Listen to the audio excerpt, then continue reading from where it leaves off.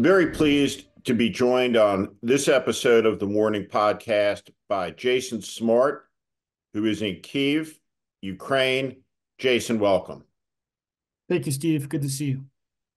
Why don't we start out by you telling the audience how long you've been in Ukraine, what it is that you're doing there? So I've been in Ukraine since about 2015, pretty steadily since then, and I'm currently a journalist for the Kyiv Post, the largest English language newspaper in the country that's been in existence since 1995. Talk to us about life in Kyiv this Christmas season heading into winter. So recently it's been sort of complicated. There's been a series of missile strikes. Yesterday, I think there's 5 air raid warnings.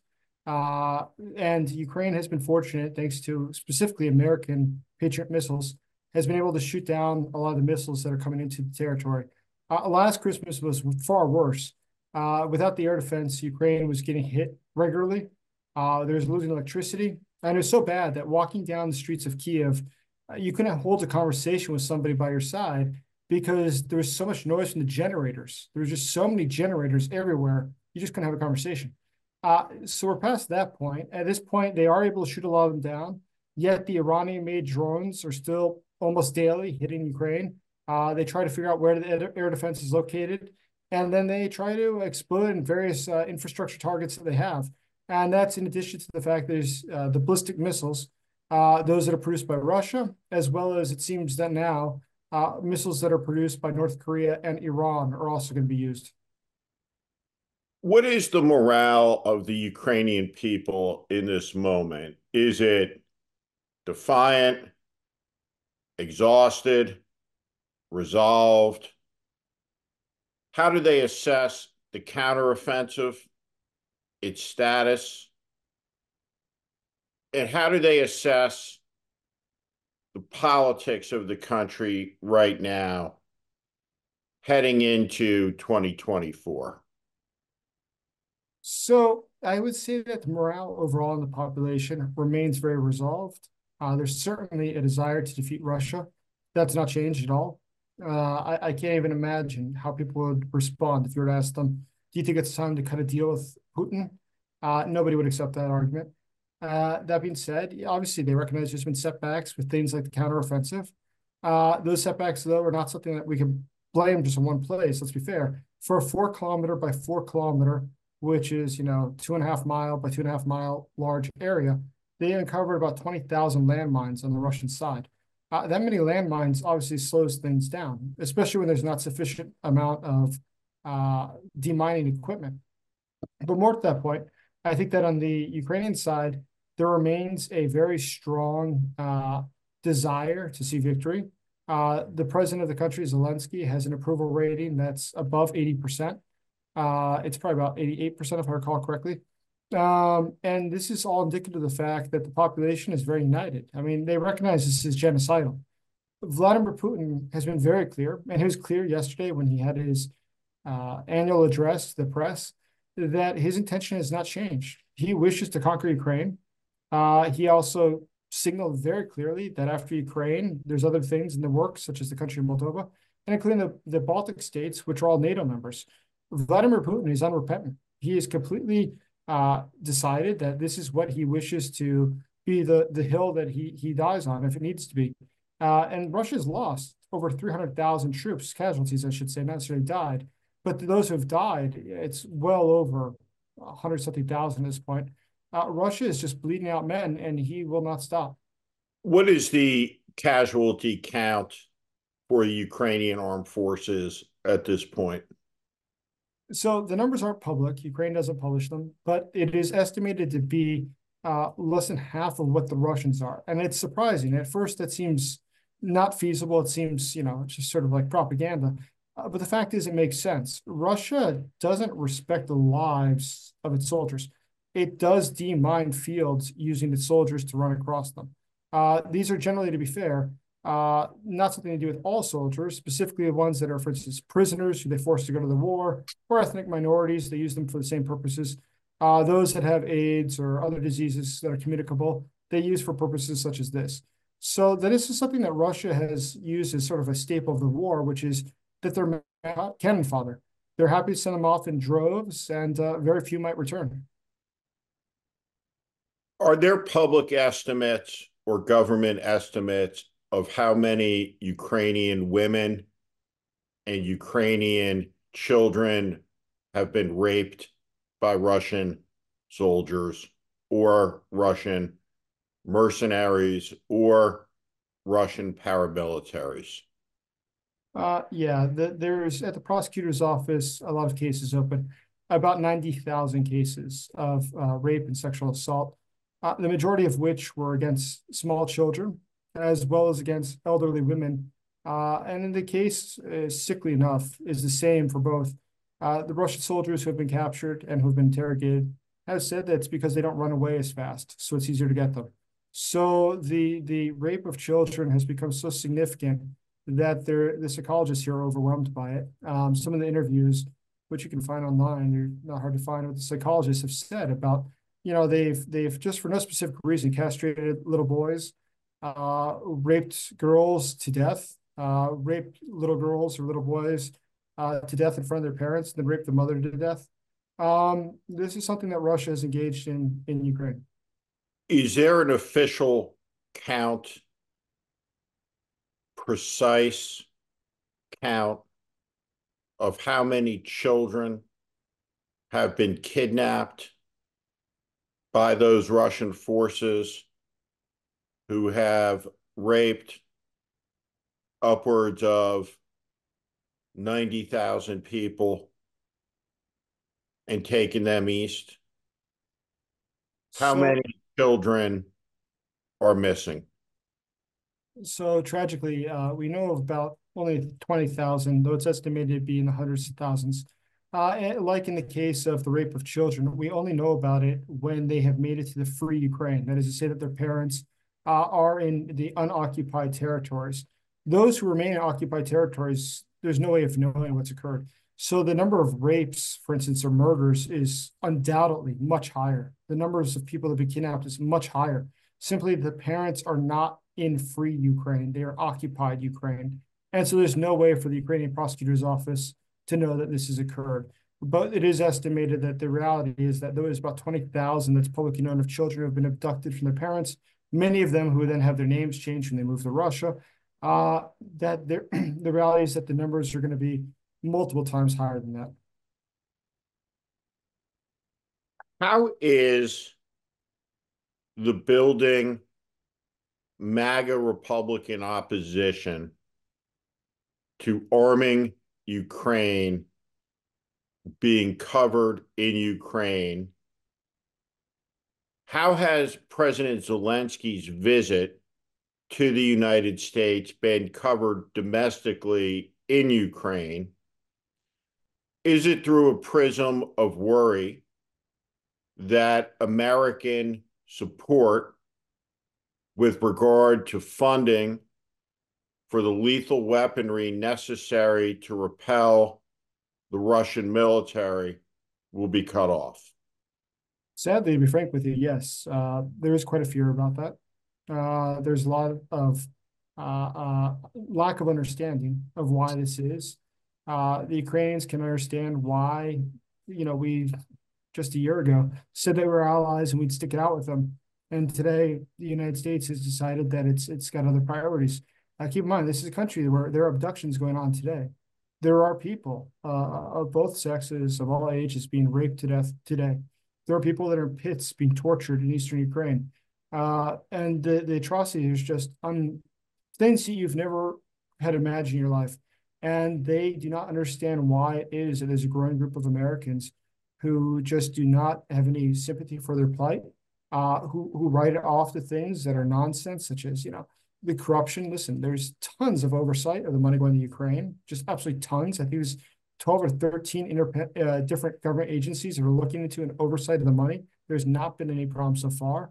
And they don't understand why it is that Americans are going to hang them out to dry to a bunch of bloodthirsty savages that have nothing else in their minds than to commit genocide. And that's what we see occurring today. Well, they have to have some idea. What do they think it is? They really don't. They're very scared by it because keep in mind the Ukraine perspective on this is they read in the news that the U.S. is tying support for their country to immigration. They have no idea what U.S. immigration is like, why that's a big deal. They have no idea how you tie bills together in the U.S.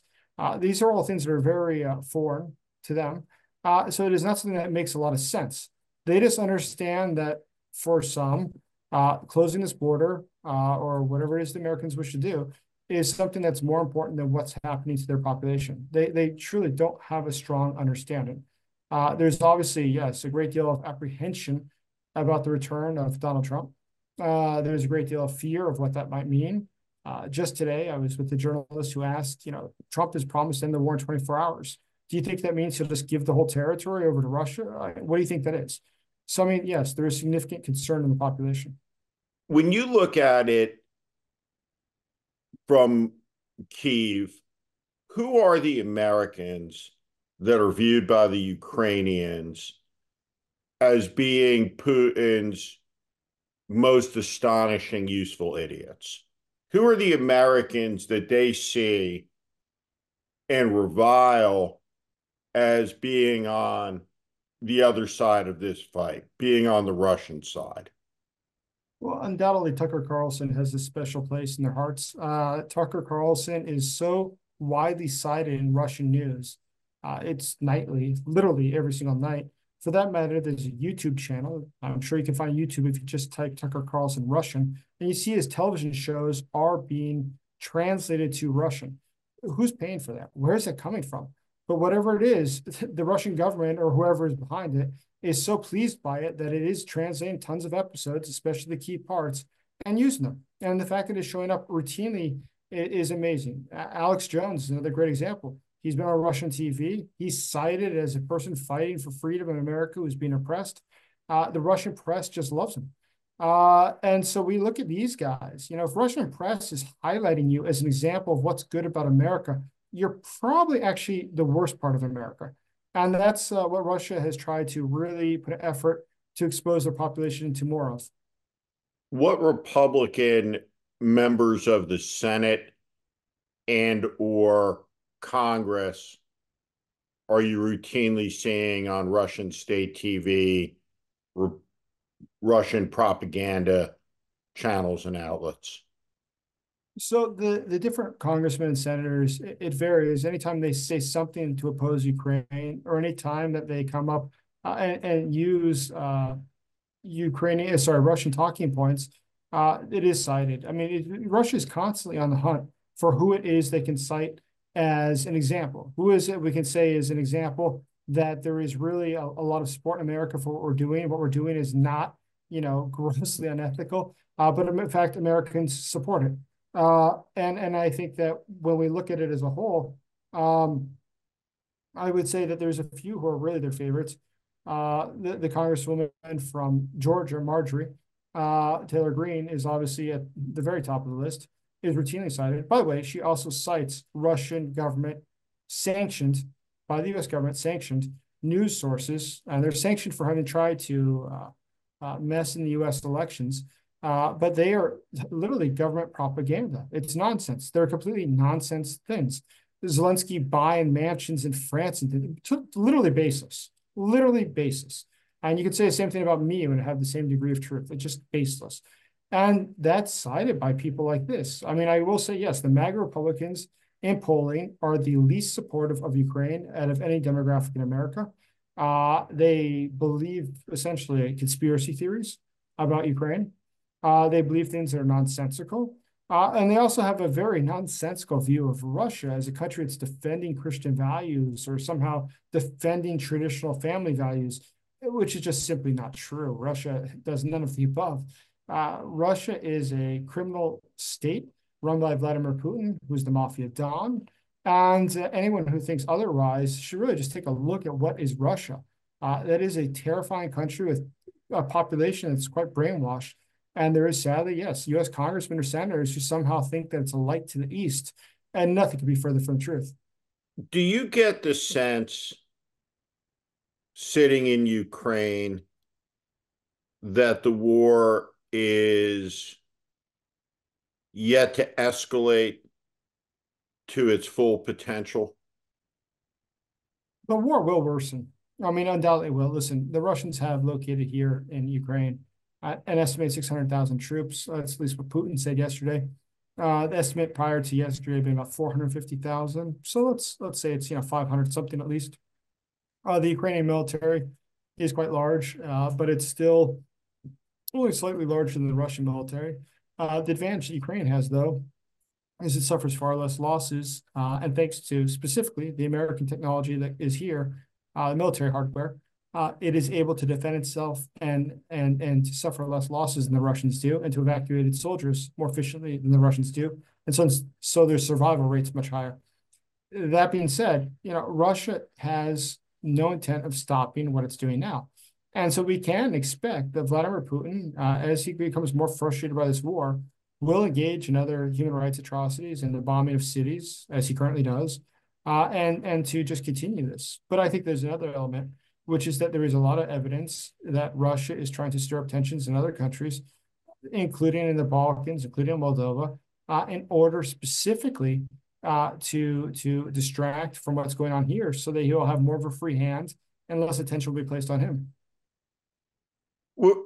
When you assess the situation, to what degree do you think that Vladimir Putin is calculating that Donald Trump will be elected president in November 24, take office in January 25, A, precipitate a constitutional crisis domestically, and B, attempt to or resolve to withdraw America from its NATO obligations, which are harder to do than the MAGA spokespeople allow, but nevertheless could certainly signal that countries that America is obligated to defend under Article 5, including the Baltic republics, would not be defended,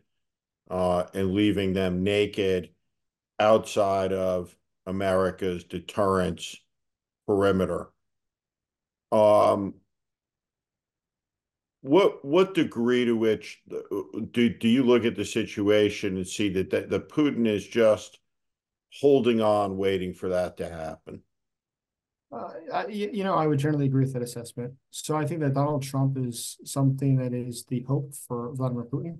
And as time goes on, I don't think that's a partisan talking point. I think that is accurate, because I see enough of what's happening in Russia that affirms that. Listen, I read the Russian news every day. Obviously, I speak Russian.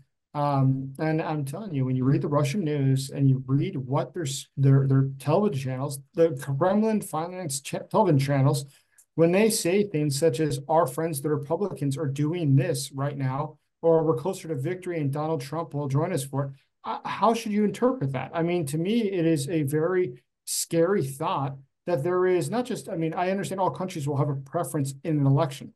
That's normal. But the fact that they consider it to be their ally being elected, who will help them to conquer Ukraine, I find it to be just sickening. I mean, it is truly, I don't remember this ever once in Russian history in its relation to the United States, where the Russians have been so unambivalent about the fact that one of the two candidates is someone who is going to help them to win. And the fact that they are citing people who, the same guy, Donald Trump cites, such as Tucker Carlson. The people who are the most loudmouth in the MAGA movement are exactly the people who show up on Russian TV.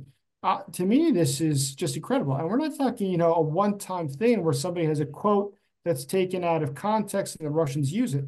We're talking steadily and routinely. The Russians say, well, look, there are good people in America, and this is what they believe. This is what they say. But Donald Trump, on a personal level, yes, I mean, his lack of predictability, how scary he is for the NATO countries. Just listen to what the foreign minister of Lithuania, Gabrielius Landsbergis, has been saying. They're tremendously worried. They know that Donald Trump is dangerous for them. They never use his name. They're politically, they're trying to be neutral. They are a foreign ministry. But it's very clear what they're saying. They're saying that the Russians are going to try to conquer Ukraine and then go for the Baltic states, but they definitely have an eye on what happens next in Washington. And we all understand exactly what they're referring to. They're referring to the Donald Trump coming back, a guy who's promised not to make America great again, but to have revenge. What does that mean? And the fact that they have all the investigations going on now in the U.S. House about Hunter Biden, which is touching on Burisma and Ukraine, I have no doubt whatsoever. And by the way, we know this is ties back to Russian intelligence, the whole story. There are people that were in collusion with Russian intelligence who met with people like Giuliani in regards to that, years ago now. But those things are all being done specifically to benefit Donald Trump and his campaign. You used three times a word in describing Putin's objectives during this conversation, and the word is conquer, as in conquer Ukraine. And I want to drill down on that. Do you mean to say that it is Vladimir Putin's aim to occupy Ukraine fully and completely, the full nation of in the mid 40s of millions of people, that in the way that Germany did France and did Greece and did the Netherlands, as an occupying power, as a controlling power, making illegal the Ukrainian language? What do you mean by that? Yeah, actually, the example of Germany that you gave is pretty much what I mean by that. So we can only look at the occupied territories so far, some of the eastern parts of Ukraine. And what we saw there, and we'll just say that's probably a good example, a prologue of what is to come. History is but a prologue. And in this case, we see that in those regions, there is forced taking of citizenship, of Russian citizenship, that is. Those who have refused have, many things have happened. Just yesterday, they were raiding their houses, stealing their possessions, stealing the cash they might have had or anything that had value, and then throwing them out into the streets. There's also the fact they've, kidnapped their children so they can send to Russia to be Russified, to only speak Russian, and also to become more Russian-like and to forget their Ukrainian identity. They've eradicated or stomped out the Ukrainian language and culture. They've closed down the Ukrainian churches. For that matter, I mean, they've closed down Protestant churches, Baptist churches, evangelical churches, because it's considered to be a pro-American conspiracy in the eyes of the Russians. I've interviewed pastors from Eastern Ukraine who lived under occupation or who were captured by Russians who were tortured. I mean, they hooked their genitals up to electric prods and lit them up, these pastors, because they said that, all evangelicals, all Protestants are part of the American conspiracy. This is something that the Russians really believe. This is not just, crazy. This is not so far outside the realm. I've met enough people who have suffered these sorts of fates to say that it's what happens. So when I talk about what's going to happen to the rest of Ukraine, yes, I'd imagine it'd be very analogous to that. Russia has historically also taken the male population from these regions and forces them to become soldiers for the military. Once again, they use them primarily as cannon fodder.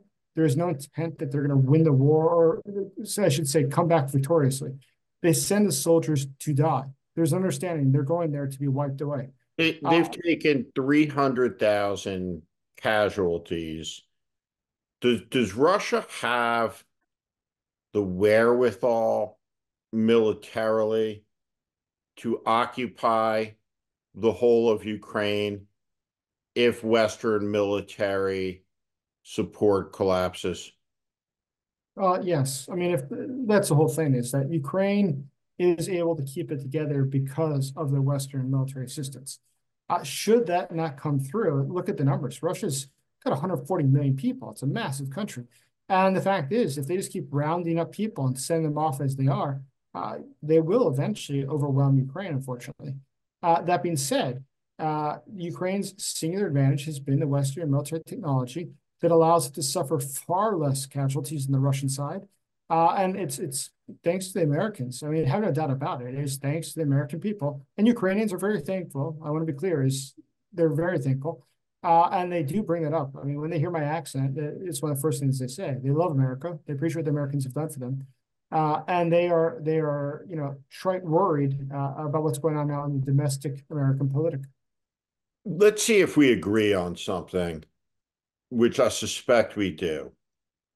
But this is just as a basic strategic proposition, right? If you're a United States senator, cold bloodedly looking at this situation, let's say that your true equities of the matter are defending Poland and you're really indifferent to Ukraine.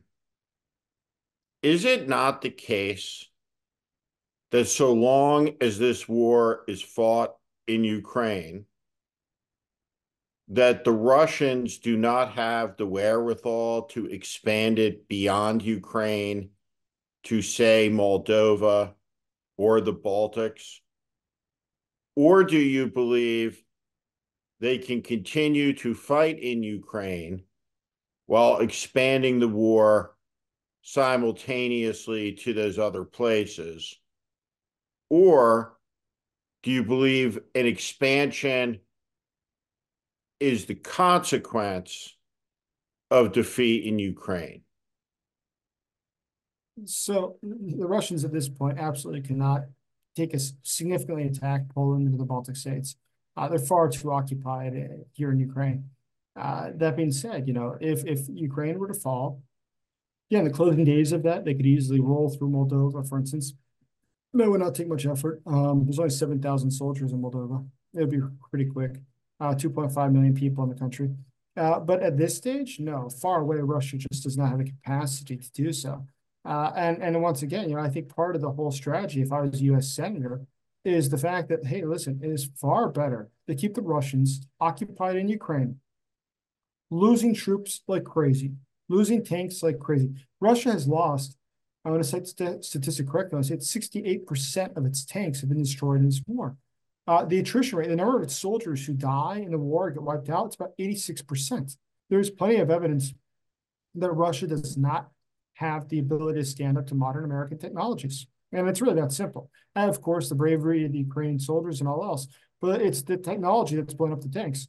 And so we have to be clear is that we are obliterating more than 50% of the Russian military, and it has cost us 5% of the U.S. defense budget. To put this in comparison, that works out to less than about, let's see, 5/10, let's say half of 1% of the U.S. national budget. Half of 1% of the total U.S. budget has been able to destroy more than 50% of the Russian military.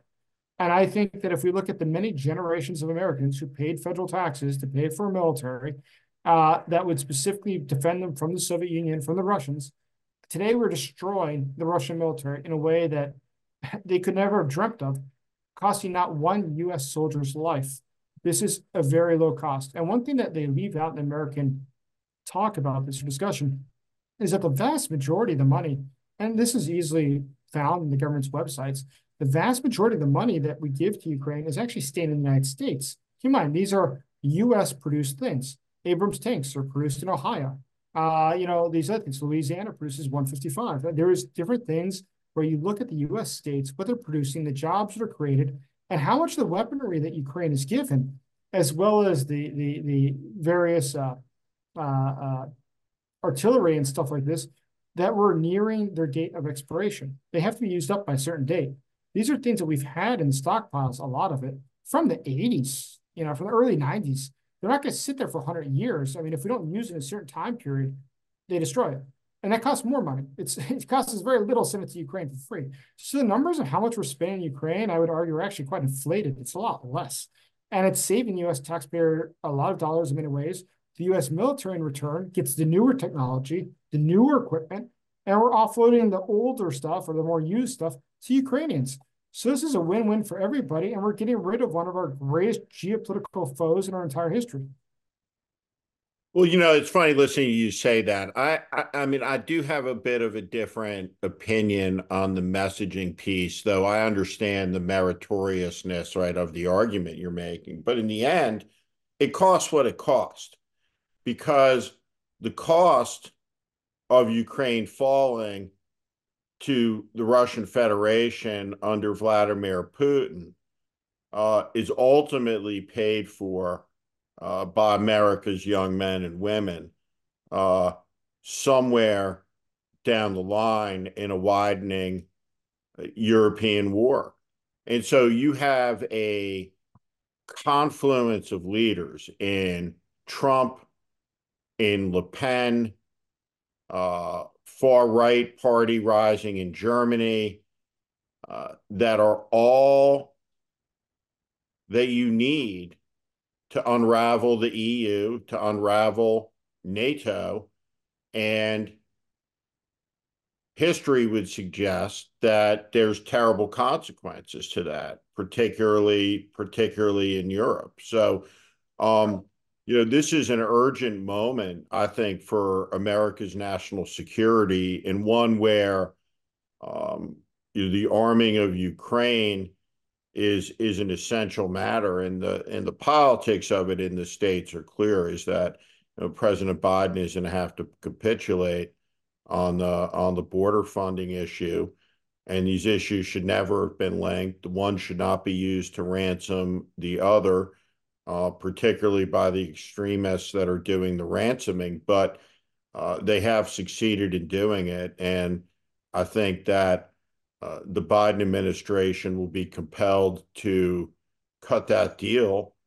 But the fundamental issue for Ukraine and the United States is that in the course of a year, uh, President Zelensky has gone from a universally admired man to a man whose presence draws a lot of indifference. The attention span of the United States is that of a gerbil. And in the end, uh, there has to be a consistency of communication about the urgency of what's at stake, because this is going to go on for a long, long time, and the American commitment has to be absolute until the end, and that the war cannot stop, must not stop, until there are no longer any Russians on Ukrainian soil left to be killed. And that's how the war can stop. And that's the position of the Ukrainian government. That's the position of the Ukrainian people.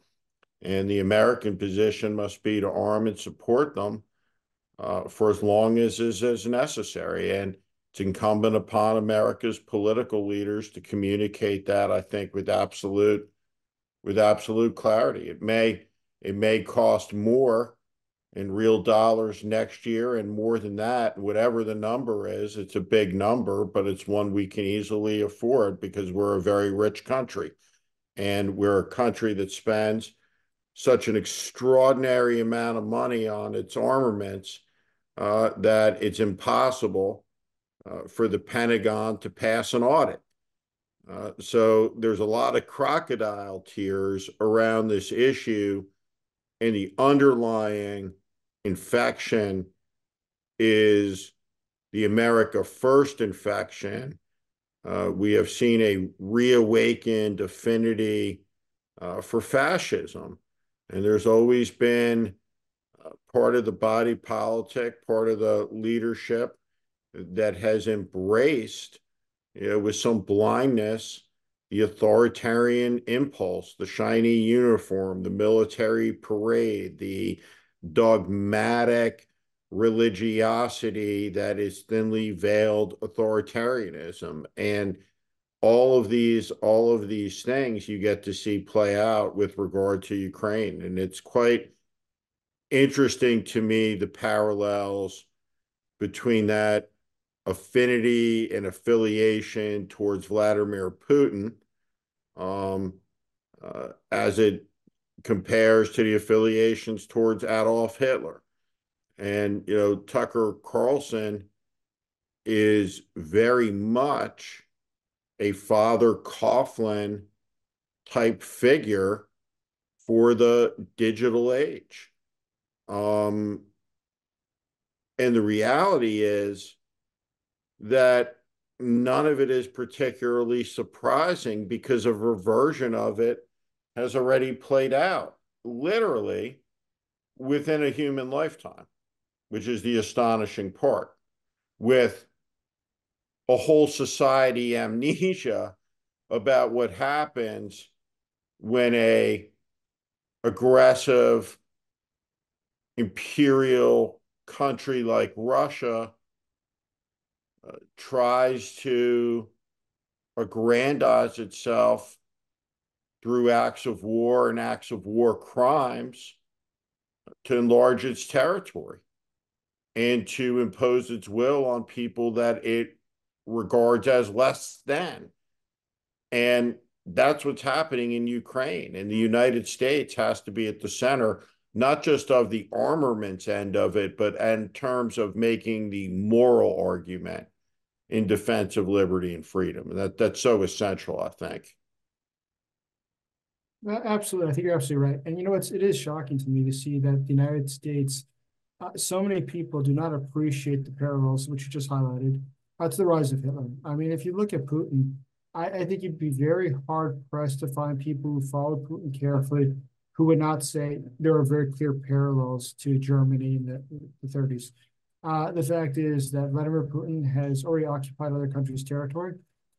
He has created it's not patriotism. I mean, it is fascism, truly. If you look at this ultranationalism within the population, the superiority of ethnic Russians, linguistic Russians. They don't use the word superior, but it's very clear what's being implied, what they're trying to say by it.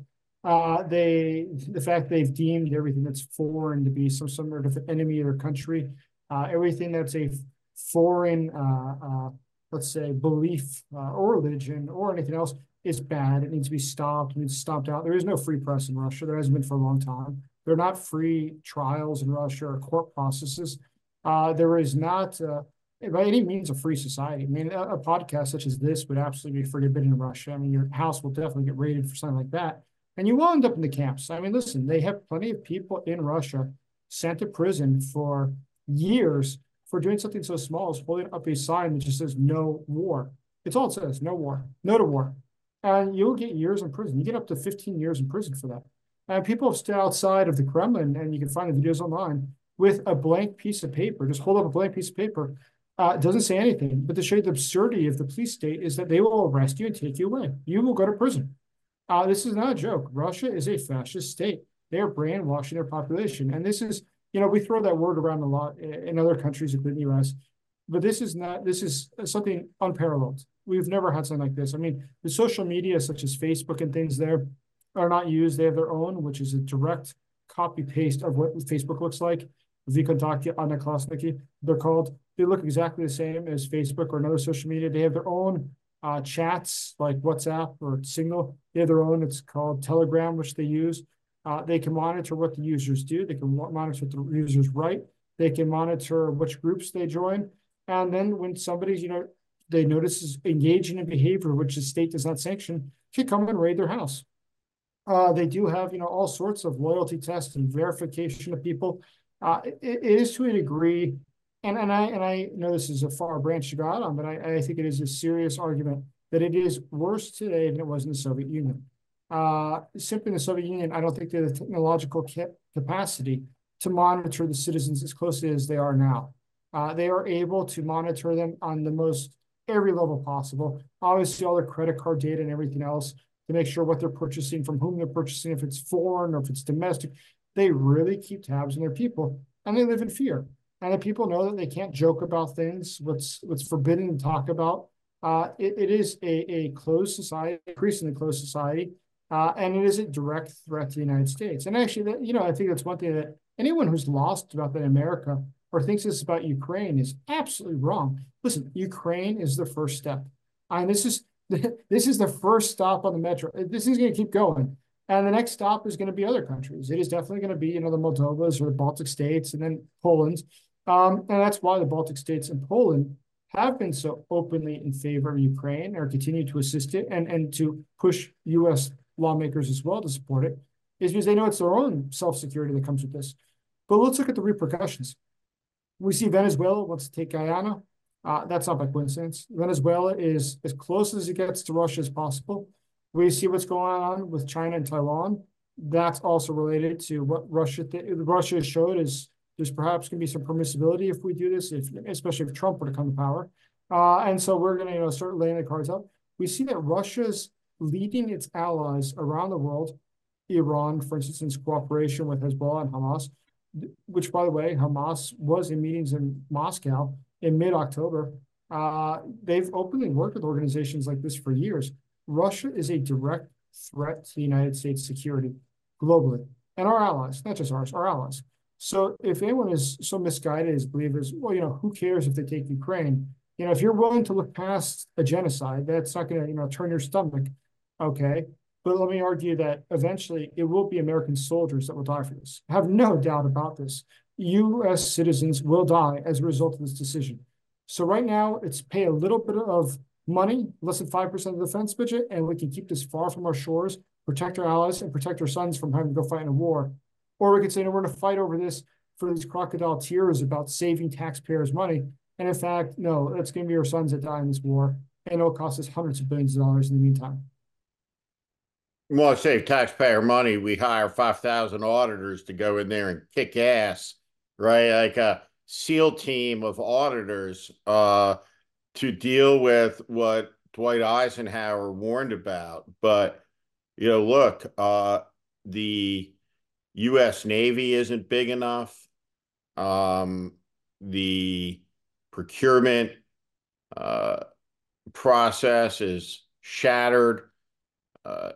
The waste is profound, but there's no choice but to arm Ukraine. And I think that this has to be an elevated cause in the United States, and that there needs to be better communication about the matter as a whole, which is one of the reasons I wanted to have you on and talk about it today, so that people can get a better sense. But let me ask you this too.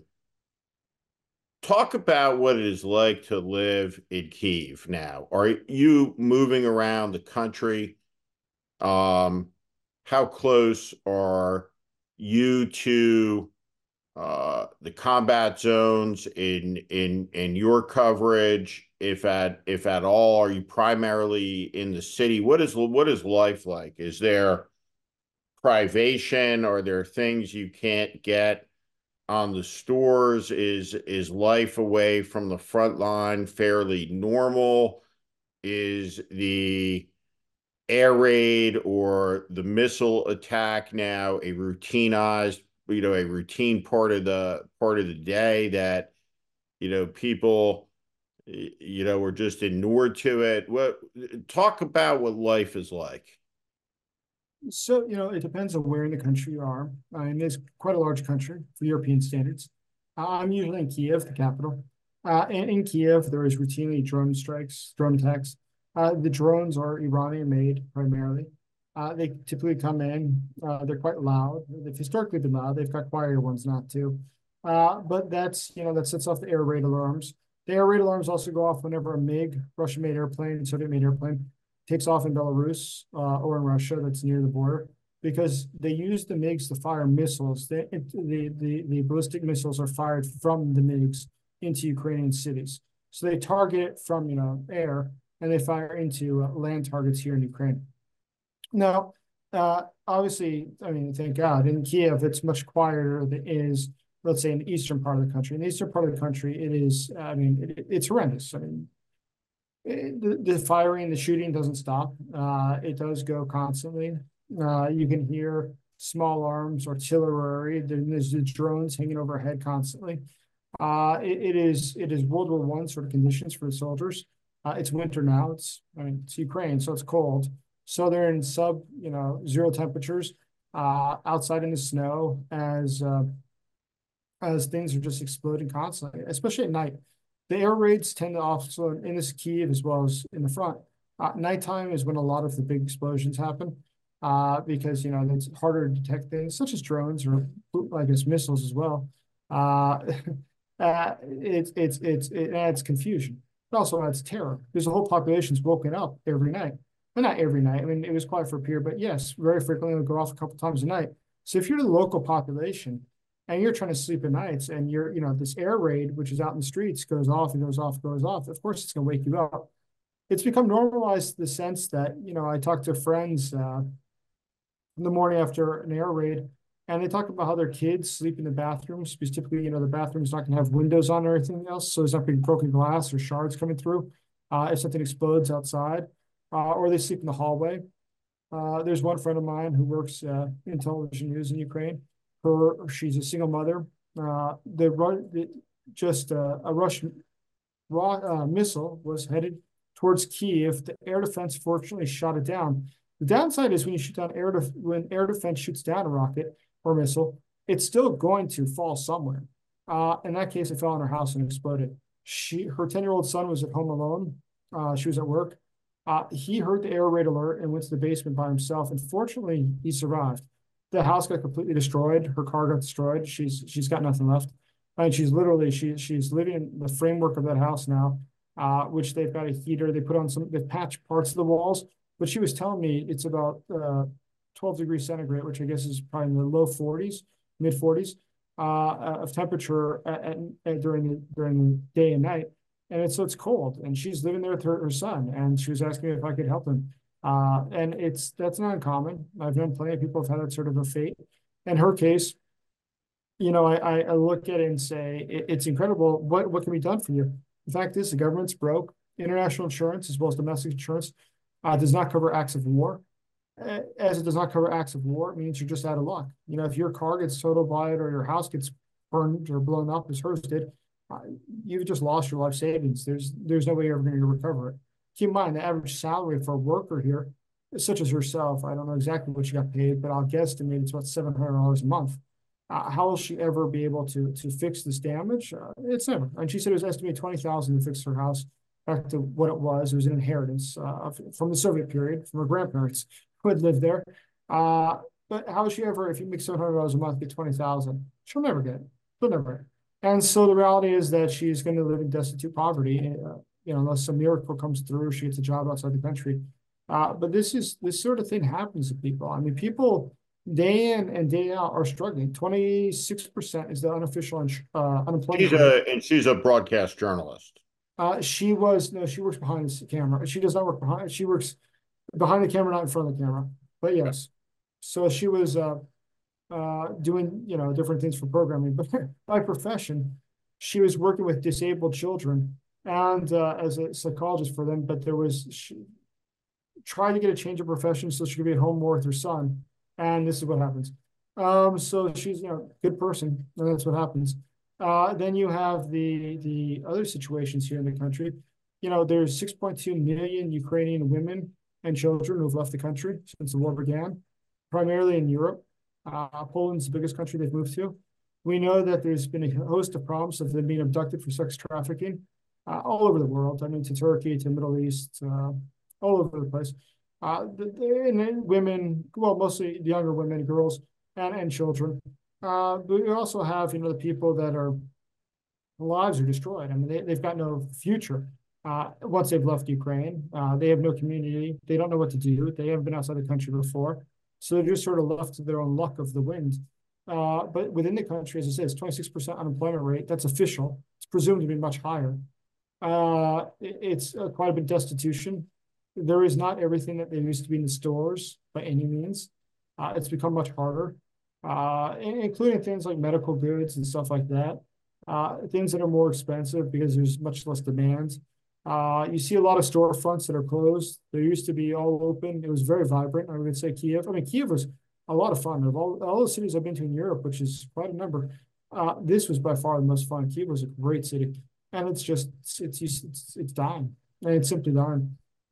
Because is there anyone in the restaurants? Are there restaurants open? Are there bars open? Or there, as you pointed out, it was a vibrant city, a place I've been to more than once. What is there any social activity that's carrying on any type of normalcy, that you would expect in a great city? I mean, yeah, there are some restaurants open.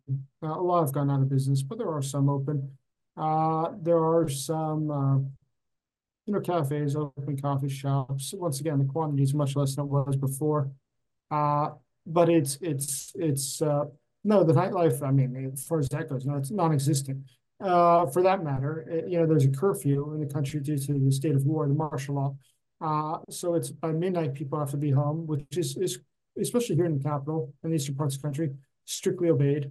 Um, because I have a journalistic pass, an ID, military ID, I'm allowed to be out past those hours. So I have walked just out of curiosity to see if it's strictly obeyed. And I can assure you it's strictly obeyed. There are no cars out past midnight until 5 a.m. And that's for a very simple reason. I mean, it is one, in the early days of the war, there's a lot of saboteurs. They were catching Russians and people assisting the Russians to give positions. But at this point, a lot of the military repositioning of technologies happens at night.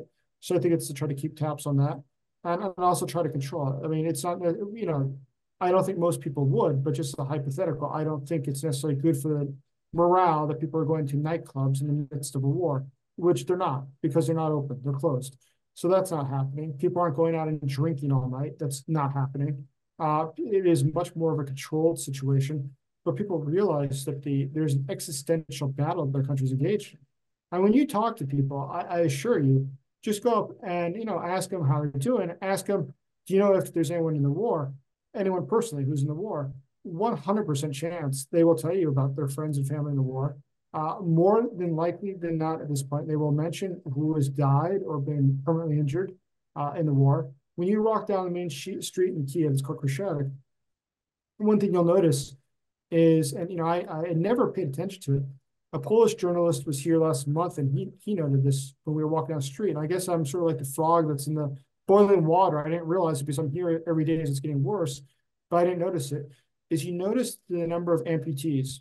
The number of amputees is really staggering, and I just never appreciate it because it's just every day it's a little bit more. But at this point, yeah, you see quite a bit. Double amputees or otherwise. You see people with facial burns. They're patched up. You see things with just horrible things have happened to people in the course of this war, and it's not just soldiers. There's plenty of civilians. And yet the morale of the country remains high, It and does. spirit is defiant. It remains defiant because let's be fair, is they themselves believe what is true.